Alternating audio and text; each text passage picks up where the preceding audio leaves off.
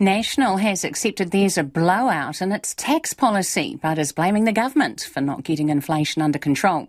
The Council of Trade Unions says the policy will cost $1.5 billion more than originally thought, and National leader Chris Luxon says that's about right.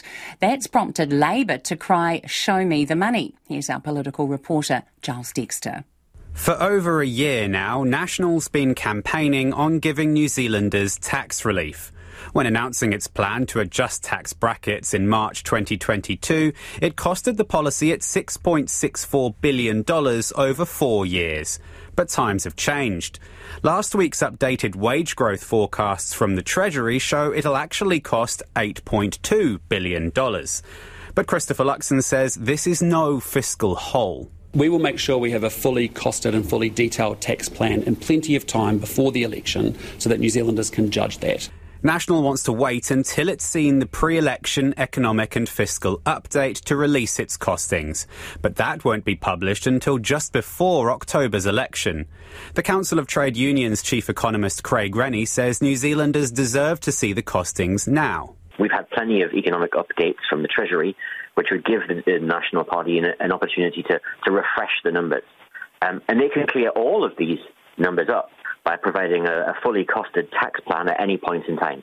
Mr Rennie, a former advisor to the Finance Minister Grant Robertson, says there's form for doing so. When Labour were in opposition in 2017 and National back in 2008, they both released costed plans using the budget's economic and fiscal update, and then updated them when the pre-election economic and fiscal update was released. Waiting potentially 4 weeks before voting starts to publish the numbers is way too short a period of time to give New Zealanders when you're talking about changes at this sort of scale. The Prime Minister also wants National to front up the rest of its fiscal plan. They're making a lot of big spending commitments at the moment and they're promising big tax cuts, and yet they've made no attempt to show New Zealanders how they're going to pay for those things. So I think New Zealanders could rightly be mistrustful of the National Party because they're just not being upfront about what their plans are. Labour hasn't entirely ruled out looking at tax brackets itself, but right now, Chris Hipkins says, is not the right time. Adjusting income tax brackets now would mean interest rates staying higher for longer because inflation would stay higher for longer.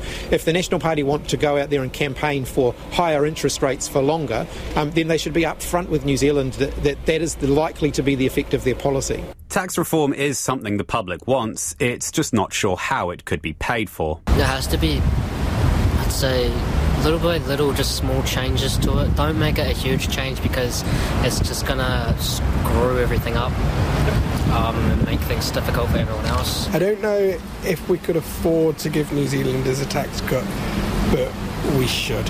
I'm not sure exactly which resources are allocated where, but I do think perhaps they could. I wish.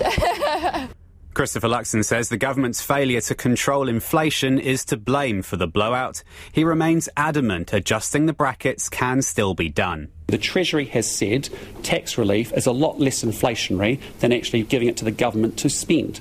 It's pretty simple because people will choose to either save or invest that money, and therefore it has less inflationary impact. And because we're going to fund it from removing wasteful spending that is inflationary, it's actually the better option and the better thing for the economy. Already a big election year hot topic, the tax debate shows no sign of quietening down yet.